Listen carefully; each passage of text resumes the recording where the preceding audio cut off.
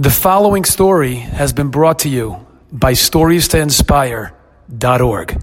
I had a guy just recently, 5 months ago, in the thick of COVID-19.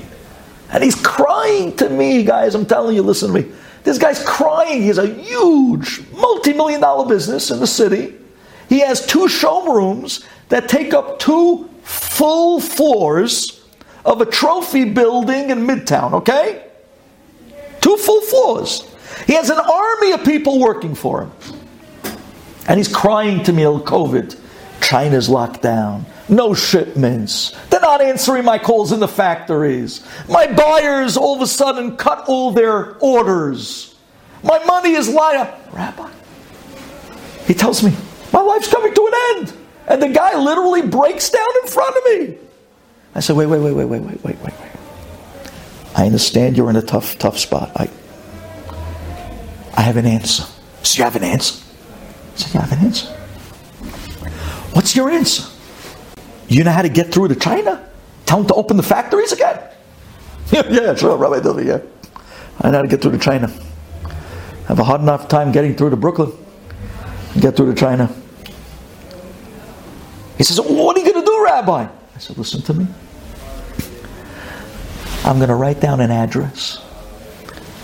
I want you to go visit this address. You visit this address, all your troubles. You're going to give me an address of a big rabbi. Tzaddik Mikubal. Lamed Vav Tzaddikim, and the hidden Tzaddikim of Brooklyn, New York. 11223. I said, no, I'm going to do better. I write down the address and I hand it to him. I said, go to this address tomorrow. He looks at the address and he looks at me and he says, this address looks familiar. I said, I said, what's that address? He said, I don't know, that address looks familiar. I said, what is that address? Look better. He said, oh my God, Rabbi, how did you remember? This is the address of my first store in Fulton Street 25 years ago. It wasn't even my store. I was renting space in someone else's store. I had this little showcase of 3.5 cell phones. 3.5 cell phones. Rabbi, how did you remember this address? I said, go down to that address and all your worries will disappear. He says, what are you talking about? I said, just do it. The next day he goes down to Fulton Street. See, at least sometimes, it's good to have a Rebbe if you're ready to listen. This guy went down to Fulton Street and he walks up to his old store. He walks inside and he sees a 16-year-old kid running a showcase. And he starts laughing. And he calls me from the store and he says to me, Rabbi, I got it now. I cannot believe that this is where I started from. I cannot believe that this was my first store. I cannot believe that this was my showcase. Look, I started from a 2x2 showcase in Fulton Street.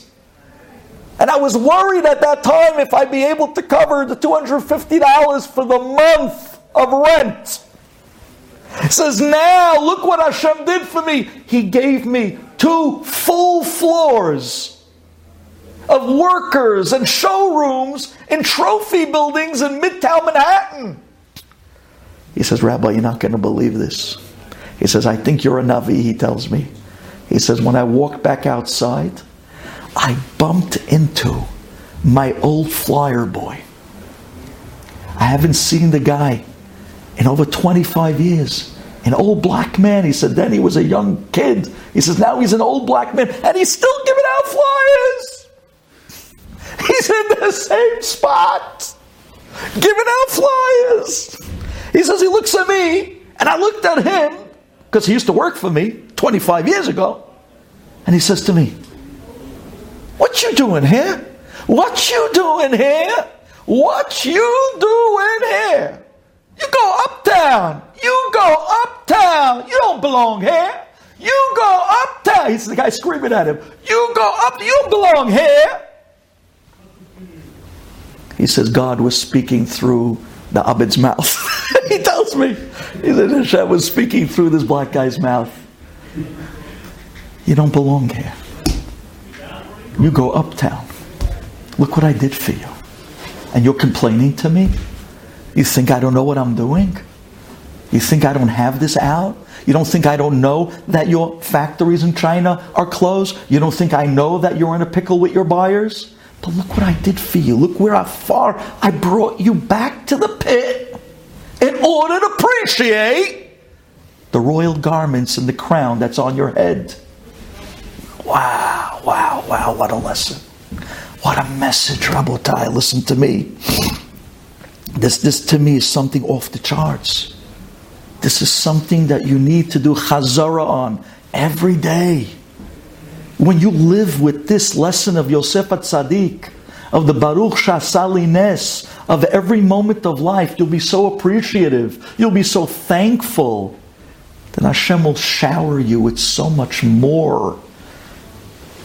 Because Hashem says, this guy's not an ingrate. He actually appreciates what I do. If that's the case, I'll be more than happy to give him as much more as he wants. Because whatever I give him, he appreciates it. Because the last guy you want to give anything to is an ingrate.